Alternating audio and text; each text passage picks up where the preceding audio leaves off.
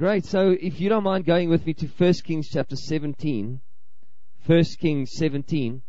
And what I'd like to talk to you about this morning is the fact that I believe that God is into giving us promises, and He's into bringing those promises to fulfillment.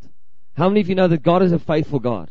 Amen. He's so faithful that He just loves promising us, literally giving us His promises and then bringing them to fulfillment. And it's amazing, right through the Old Testament and in the New Testament, we literally see how God brings about promise. The whole of Christ and the cross was a fulfillment of multiple promises of God, right through the ages. And God is a promise-making, but a promise-keeping God. And so when you look at the history of script within the scriptures, and you look at even Israel, you know this is that often God will promise a son, and He'll bring about literally it's like a son that would come into that moment of time, and literally what would happen is this son would be a signal, a sign, a connection to the promises of God. And the way we know this is we know that God gave Adam and Eve, remember after Cain and Abel, God gave Adam and Eve a son called Seth, and the people began to worship God after Seth's birth. And so you see right from the beginning of Scripture that the way that God brings life is through bringing a son into the midst, and the son is often connected to the promises of God. So right through the Old Testament, how about Isaac? Abraham, God comes to Abraham, God says to Abraham, Abraham, I'm going to bless you, Genesis 12. And through you, all the nations of the earth will be blessed. And Abraham's like, whoa, Lord, that sounds huge. That's like way, way beyond what I can do. And that's how God is. If you are married here this morning, if you have children, if you have a ministry, if you feel called by God to take hold of more of what He has for you, I want to tell you today that God has got far greater things for us than what we could think or imagine. God's a big God. He's not small. And God's got such a desire for us to not only experience His blessing, but to be a blessing. And so what happens is Abraham knows this, that the only way God's fulfillment, the fulfillment of God's promises could take place, is if God gave him a son, which is a symbol of the promise, because the promises of God in Abraham's life hinged upon one man, and that was Isaac. Amazing that God chose to bring Isaac into Abraham's life. God chose to provide Isaac as a fulfillment of the promise, but also as a key to unlock the promises of God for generations to come. That's why you and I, we are sons and daughters of God through Abraham. Amazing. The promises that God made to Abraham are relevant to you and me because God was willing to give a son called Isaac. Now we know Isaac was just a shadow type. I love the Old Testament. You know why I love the Old Testament? Is when you put New Testament lenses on and you go back to the Old Testament, you know what happens? It becomes so, it comes to life. The Old Testament comes to life when I put New Testament lenses on. When I read the Old with the understanding and the perspective of the New, it brings new life to it, right? And so what happens is God says to Abraham, sacrifice your only son, your only promise. All my promises hinges on this son. Sacrifice him. How many of you know that Jesus Christ was crucified as the firstborn among all creation, the first fruits, God's one and only son, just like Abraham prophetically had to show, listen, I am going to sacrifice my son, believing that if my son dies, God will resurrect him. That's what Hebrews 11 says, that Abraham, no one was ever resurrected from the dead. Abraham had no reference, but he said, God is so faithful that even if my son had to die today, God will resurrect him again. Isn't that amazing? And so Jesus comes, and just Isaac is a picture of Christ, and Abraham is a picture of the Father. And then God says, listen, just like Isaac was given, I will provide a lamb. On the mountain of the Lord it will be provided. And then God prophetically speaks about His Son, saying that you and I will not have to experience death, but the promises of God in your life and in my life can stay alive. God will sustain them, and they'll come back to life because of His Son that He provided for us on the cross. Isn't that amazing? And so I'd like to look at 3 accounts in the Scriptures, because I believe every truth needs to be established by 2 or 3 witnesses. And so I'd like to look at 3 accounts in the Scriptures, or 2 in the Old and 1 in the New, that speaks for me about the promises of God and what God wants us to do with our promises. Because I know that many of you sitting here either have a whole lot of promises, or maybe some of your promises you've forgotten, or maybe some of your promises have died. So you kind of like, you felt like God gave you a promise, but it's almost like you've buried them. And so I do believe that this morning God is wanting to, for Impact Rock, firstly, Impact Rock, God's got promises over this beautiful community. But secondly, God's got some promises over you as individuals and over you as families and you as couples. And God's got some promises over your children. And I want to show you from the scriptures how God firstly gives a promise, and secondly, how God comes and how He sustains a promise and brings life into a promise. Is that right? So we're going to look at three passages of scripture. We're going to read a lot of scripture today. So you're going to, I'm so glad that it's on the board. It's such a blessing. Thank you so much. And so let's go to verse 17 of 1 Kings 17. Now it happened after these things that the son of the woman who owned their house became sick. And his sickness was so serious that there was no breath left in him. Now I want to tell you that this lady was a widow. Now, those of you who do not know Hebrew culture would often, the trend was this, is that widows that would have lost their husbands, their sons would be kind of their only sense of hope. Their sons would be all they had left. So if they had a son, this son would be able to look after them. This son would be able to work and fend for them. And it's the natural progression of life is that this widow would die before the son. That's the natural progression. But if you were a widow and your son died, you had no hope. You had no future. And so all the promises of God, all the future of God for this widow was laid in her son. And literally they were in the midst of drought. And Elijah comes into this widow's life and brings new life, sustains this widow and her son. Sustains, remember Old Testament son promise, the same thing. So that means God comes into this lady's life and says, I'll sustain you and I'll sustain your promise. But when God gives you a promise, sometimes that promise dies. And I believe today that it's God's design that the promise dies. Listen to what happens here.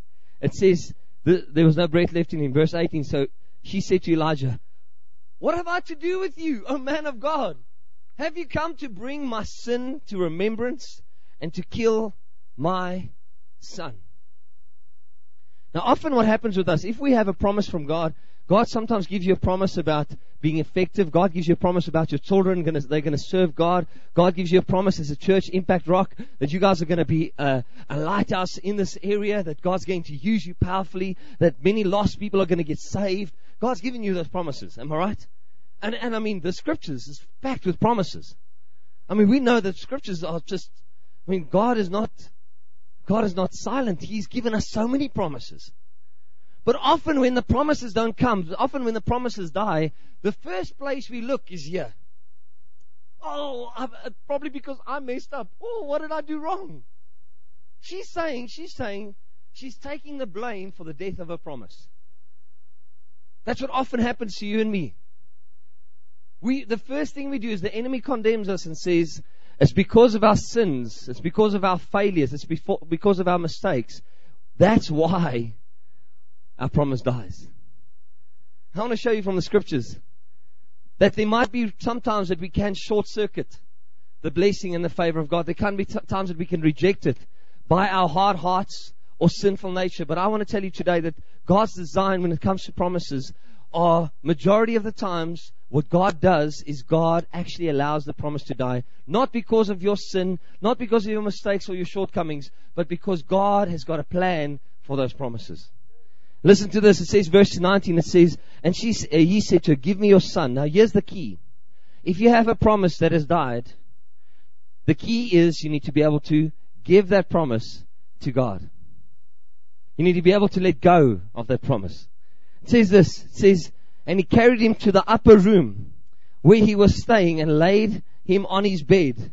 And he cried out to the Lord and said, O Lord my God, have you also brought tragedy on this widow? Even Elijah doesn't understand it, with whom I lodged, by killing her son. Elijah doesn't understand. How can God allow this promise to die? Verse 21 says, and he stretched himself out on the child 3 times and cried out to the Lord and said, O Lord my God, I pray, let this child's soul come back to him. Then the Lord heard the voice of Elijah, and the soul of the child came back to him, and he revived. Can you say revived? Okay, thank you so much. I'm not a great cheerleader. But I do believe sometimes when we say those words, it just helps us to remember. But this amazing thing, where did the son revive? Did you pick that up? The son revived in the upper room. Do you know where the Holy Spirit was poured out? They were busy praying in the upper room. I would like to suggest to you today that there's a specific place where God resurrects promises. I'd like to suggest to you today that the place where God's going to resurrect your promises is not in complaining, or murmuring, or striving, or working harder.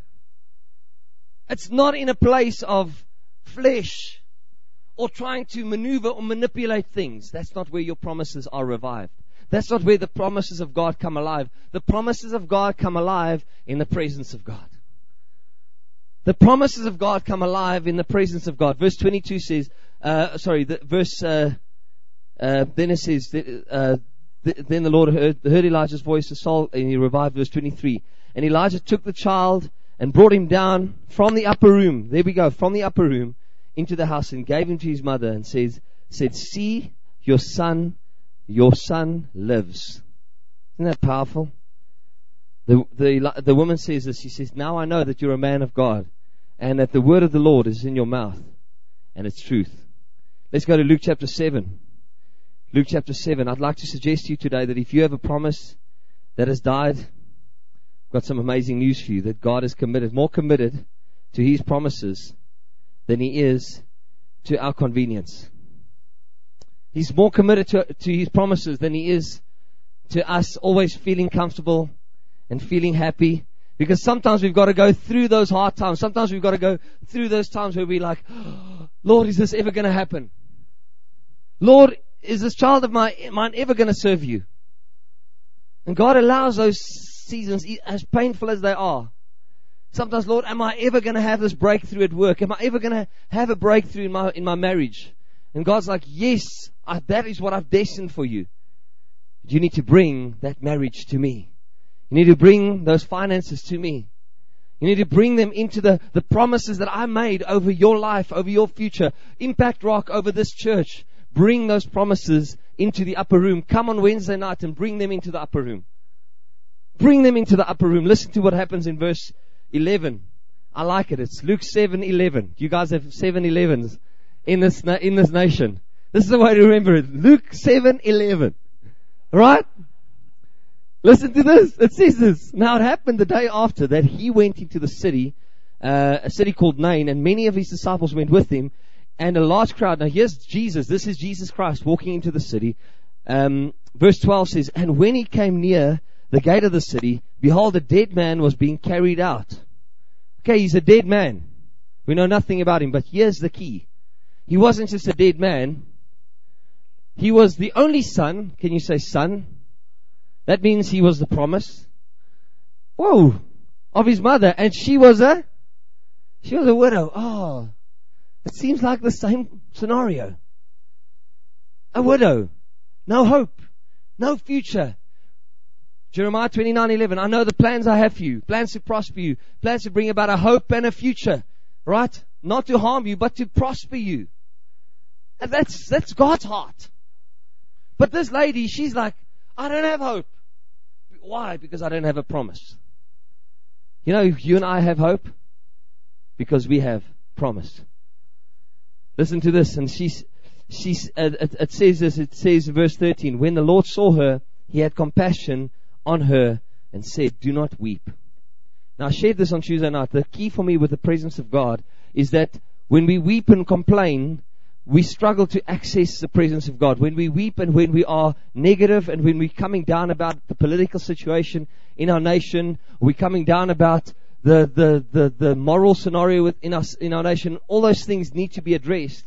But when we focus on those things, you know what happens? We take our eyes off Jesus and we put our eyes on our circumstances. And when we're putting our eyes on our circumstances, we don't have strength. Because just like Brad said earlier, the joy of the Lord is our strength. And so we can't be weeping. And I know there's pain, but what we need to do is we need to rejoice in the midst of our pain. We need to rejoice in the midst of our promises dying. Say, Lord, we want to bring our promises into your presence, because the Bible says that God inhabits the praises of His people. Amen. Verse 14 says, and when he came and touched the open coffin, and those who carried him stood still, and he said, young man, I say to you, arise. So he who was dead sat up and began to speak, and he presented him to his mother. Then fear came upon all of them, and they glorified God, saying, a great prophet has risen up among us. Isn't this powerful that this son, this promise, gets brought into the upper room, but not an upper room of a place, but an upper room which is a person, Jesus Christ. See, when we bring our promises into the presence of Jesus, the dead promises come alive in God's heart. I want to tell you today, over some of the people here sitting here this morning, I believe that God's got compassion over you and the loss of your promise. I believe He's got compassion for you. And you know, God gets glorified when our promises are resurrected. Let's go to 2 Kings chapter 4. 2 Kings chapter 4.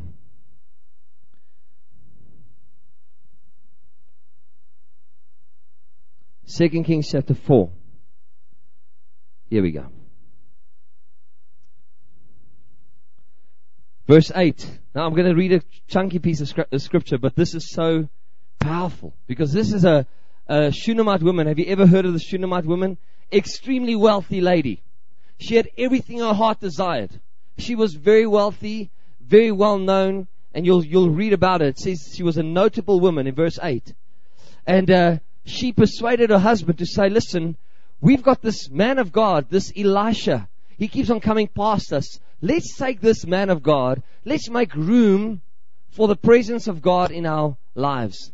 Very notable woman, very wealthy woman. She's got everything she needs, but she realizes that she's got to make room for the presence of God. You might be sitting here this morning saying, but Mark, I don't have promises yet. I don't have a grip on the promises of God yet.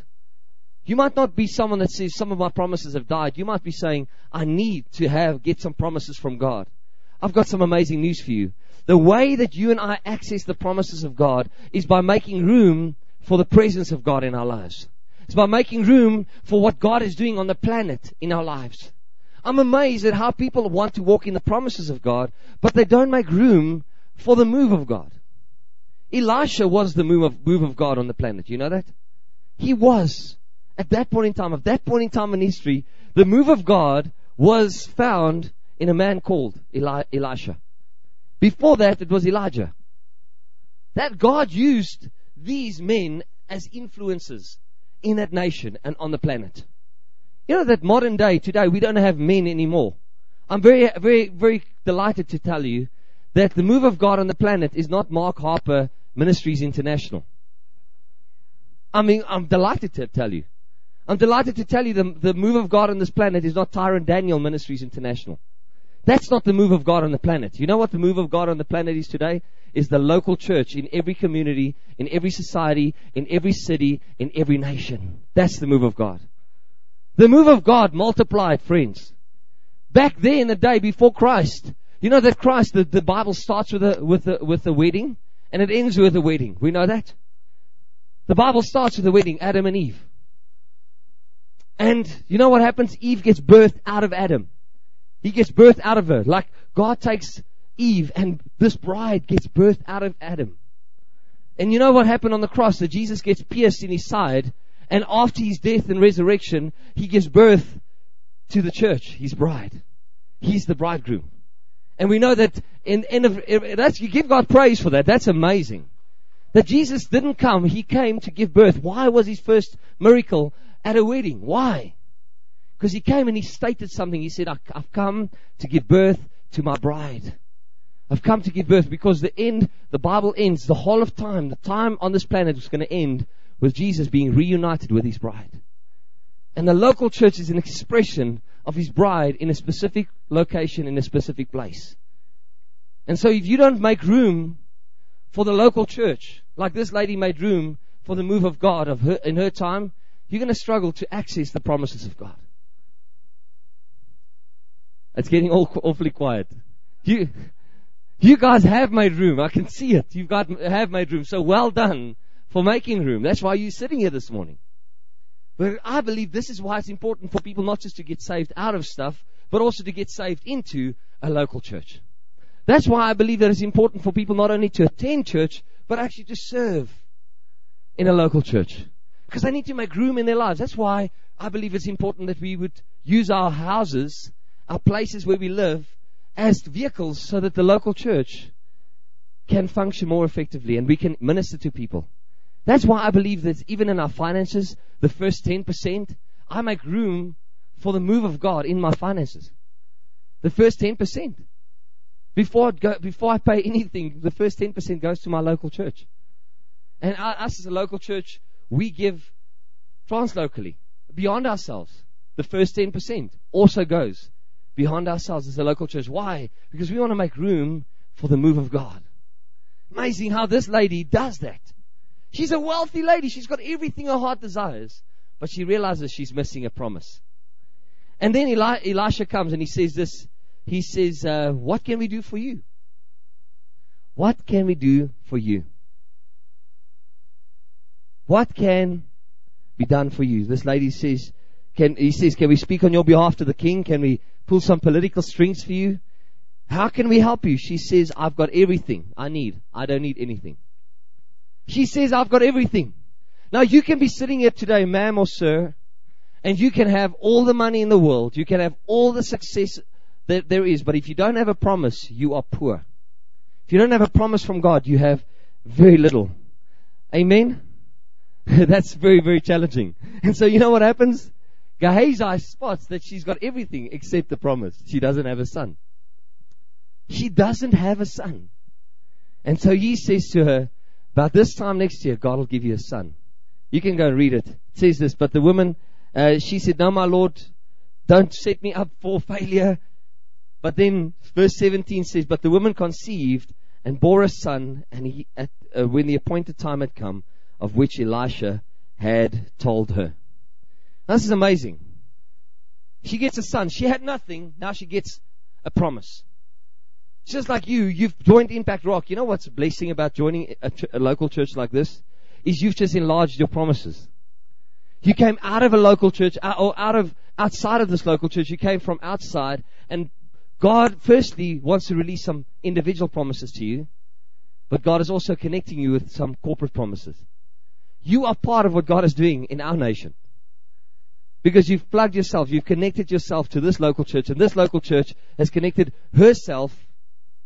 I'm just using the expression of the bride. This local church has connected herself to a family of churches that's in more than 100 nations of the world. Isn't that amazing? So what you've done is you've multiplied your promises by connecting yourself with Impact Rock. That's amazing. You being faithful here, and there's people being faithful everywhere else in the world. Thousands upon thousands upon thousands of churches are being faithful. And you know what? You be faithful in your part of the wall. They be faithful with their part of the wall. Jesus gets glorified. And this lady comes and God gives her a promise. But here's an amazing thing, is this promise comes to a place where he dies. In verse 20 it says, when he had taken him, he brought him to his mother, and he sat on her knees till noon. Then he died. I couldn't understand this. I said, Lord, the widow in 1 Kings 17 lost her son. The widow in Luke 7 lost her son. Lord, why do you allow promises to die? And listen to what she does. She takes this son, verse 21. She went into the upper room and laid him on the bed of Elisha, on the bed of the man of God. And then she went out. Now, I want to tell you today that if you have a promise, what do you do with that promise? You bring it into the presence of God. You bring it into the presence of Jesus, right? You bring the promise of God into the presence of God. It's so sad how people often can talk about their promises, but they don't pray about their promises. Churches talk about their promises, but they don't gather together to pray about their promises, to worship, to sing over their promises. You know, the Israelites, the way they won battles where they were worshiping and praising God. They entered the battle with their hearts and their minds and their voices focused around their King, the King of Kings and the Lord of Lords. Amen. So verse 22 says, then she called her husband and said, please send me one of the young men and one of the donkeys, that I may run to the man of God and come back. Now this is amazing. The husband says, so he said, why are you going to him today? Oh, he's so religious. It's neither a new moon or a Sabbath.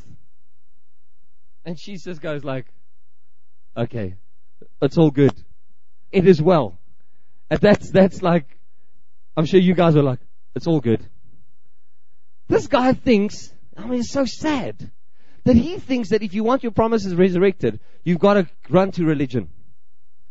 Oh, wait, my promise can only be resurrected if I wait for Sunday morning 10 a.m. When the musos are really playing, and the glory of God is like serious. I'm no longer a slave to fear. Now my promise is going to be resurrected. Oh no, it must be on Easter Sunday. It must be it must be a special Sunday, special celebration. Otherwise, my promises can't be resurrected. Religion will tell you that you've got to jump through hoops. You've got to observe certain days and certain times and have a certain ritual in order to have your promises resurrected. And this lady does not argue with him. Listen to this, friends. Do not argue with religiously minded people. And do not find yourself caught up in religion, because religion will not resurrect your promises. Listen to what happens. She just carries on. She says, she saddled a donkey, and verse 25 says, so she departed and went to the man of God at Mount Carmel. It's amazing that Elisha was right on the mountain where Elijah called fire down from heaven. And so it says here, when the man of God saw her far off, he said to his servant Gehazi, look, the Shunammite woman. Verse 26, please run now and meet her and say to her, is it well with you? Is it well with your husband? Is it well with your promise, your child? And she answered, it is well. I cannot believe someone lied in the Bible. Hello? I've learned this. She was saying it is well. She wasn't lying. I believe she was speaking by faith. But she also knew that you can't share your problems with people that can't help you. I want to tell you today, if you've got some promises that need to be resurrected, you can't share your problems with people that can't help you. I've learned this at a restaurant. If they get the order wrong, it doesn't help me speaking to the waiter about it. I need to speak to the manager. They can do something about it. If the waiter can't help me, how many of you know that sometimes you just need to learn to speak to someone that can actually has authority to make a decision, to actually make a difference to your scenario? Even in this church, friends, if someone offends you, don't share your problems with someone else. That's not the way to step into God's promises when it comes to your relationships. Because God's promises for your relationships is that you walk in forgiveness, that you walk in freedom, that you don't walk in bitterness and hurt. And you know how you're going to lose your promises relationally? You talk about what someone else did instead of speaking to someone that did it to you. I know Impact Rock, you guys never suffer with this, but there in SA we have these challenges. Hello? That's amazing. But if someone does something, or you're having a battle with something, it doesn't help you talking to your cousin Jimmy that's got a clapped out car and his finances are a mess, and you coming to him and saying, please help me with my finances. I want God's promises in my finances. And he's not even walking in the promises of God. Choose the people with who you're going to bring your promises into the presence of God with. Choose them wisely. Amen. This lady does it. Listen to what happens.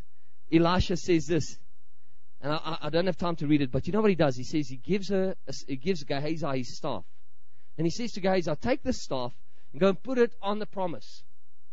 Now, many people would say, what does that mean? Why did he do this? Have you ever asked yourself that question? Do you remember Moses had a staff? Remember Moses? And he had this staff, and when he came to God, God said to him, what's in your hand, Moses? And Moses said, it's a staff. God said, throw it on the ground, and it became a snake. Am I right? and then he picked it up again and it became a staff again.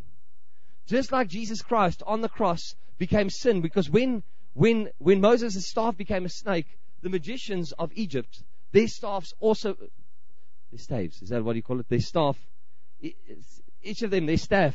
Now, each of them had a staff, and that staff became a serpent. But you know what's awesome? Is that the sin was devoured by Moses' staff. Jesus Christ was dying on the cross. If you're far from God yet today, I've got amazing news for you. Jesus Christ died on the cross. He became sin for you. He became a serpent on the cross so that he can devour sin in your life, so that he can overcome sin. And so when we see a staff in the Old Testament, when we see a tree, because the Bible says, cursed is any man that hangs on a tree, you see a picture of the cross. And so if you want your promises to be resurrected, you need to start with the cross.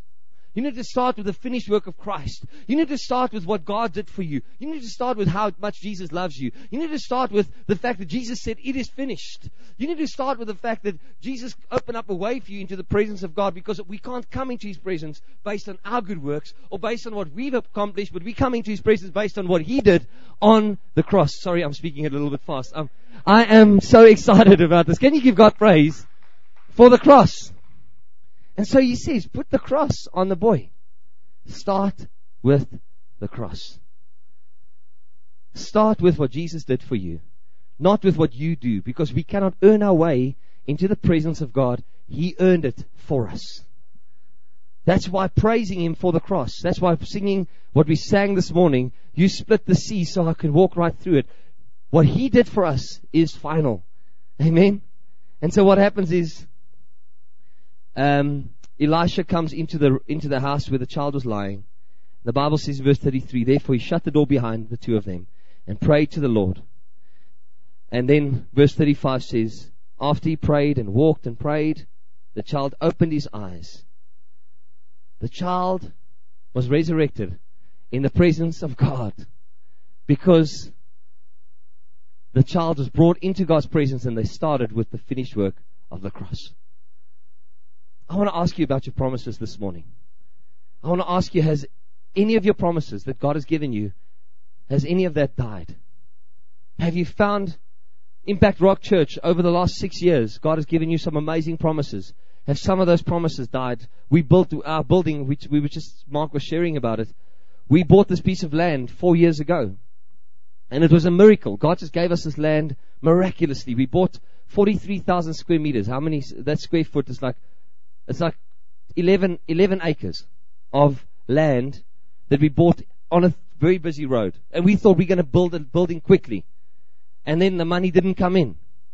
And so God said to me, die to that thing. Let that thing die and let me breathe life into it. Because you know what? There's two ways to have a promise. Either you keep it alive or God's going to keep it alive. And I want to be honest with you. I'd rather want God to keep my promises alive. And so it says this in John chapter 12. I'm going to close with the scripture. John chapter 12 says this. Verse 24. Jesus talking about Himself, but He's also talking about our promises. He says, most assuredly I say this to you, unless a grain of wheat falls into the ground and dies, it remains alone. But if it dies, it produces much grain. Unless your promise, unless my promise, Impact Rock, unless our promise dies, we're going to have to put it on life support. But if we allow it to die out of our strength and we put it into the strength and the gracious hand of God, into the presence of God, He can breathe resurrection life into those promises. And those promises can come back to life and bear much fruit in our lives. That's why Paul says in Philippians 3, that I might know Christ, that I may know Christ and the power of His resurrection. You cannot have resurrection without death. And God wants to breathe His life into your promises. If you've got promises from the scriptures when it comes to your relationships, when it comes to your workplace, when it comes to your children, when it comes to this church, when it comes to your ministry, if you've got promises from the Scriptures, I want to encourage you this morning, bring them into the presence of God. And let God breathe His life into your promises. Let's stand together. I'm going to ask the musicians to come to the front. I'm going to trust God this morning that He's going to come and breathe some life into our promises. In Jesus' name. Thank you, Lord Jesus.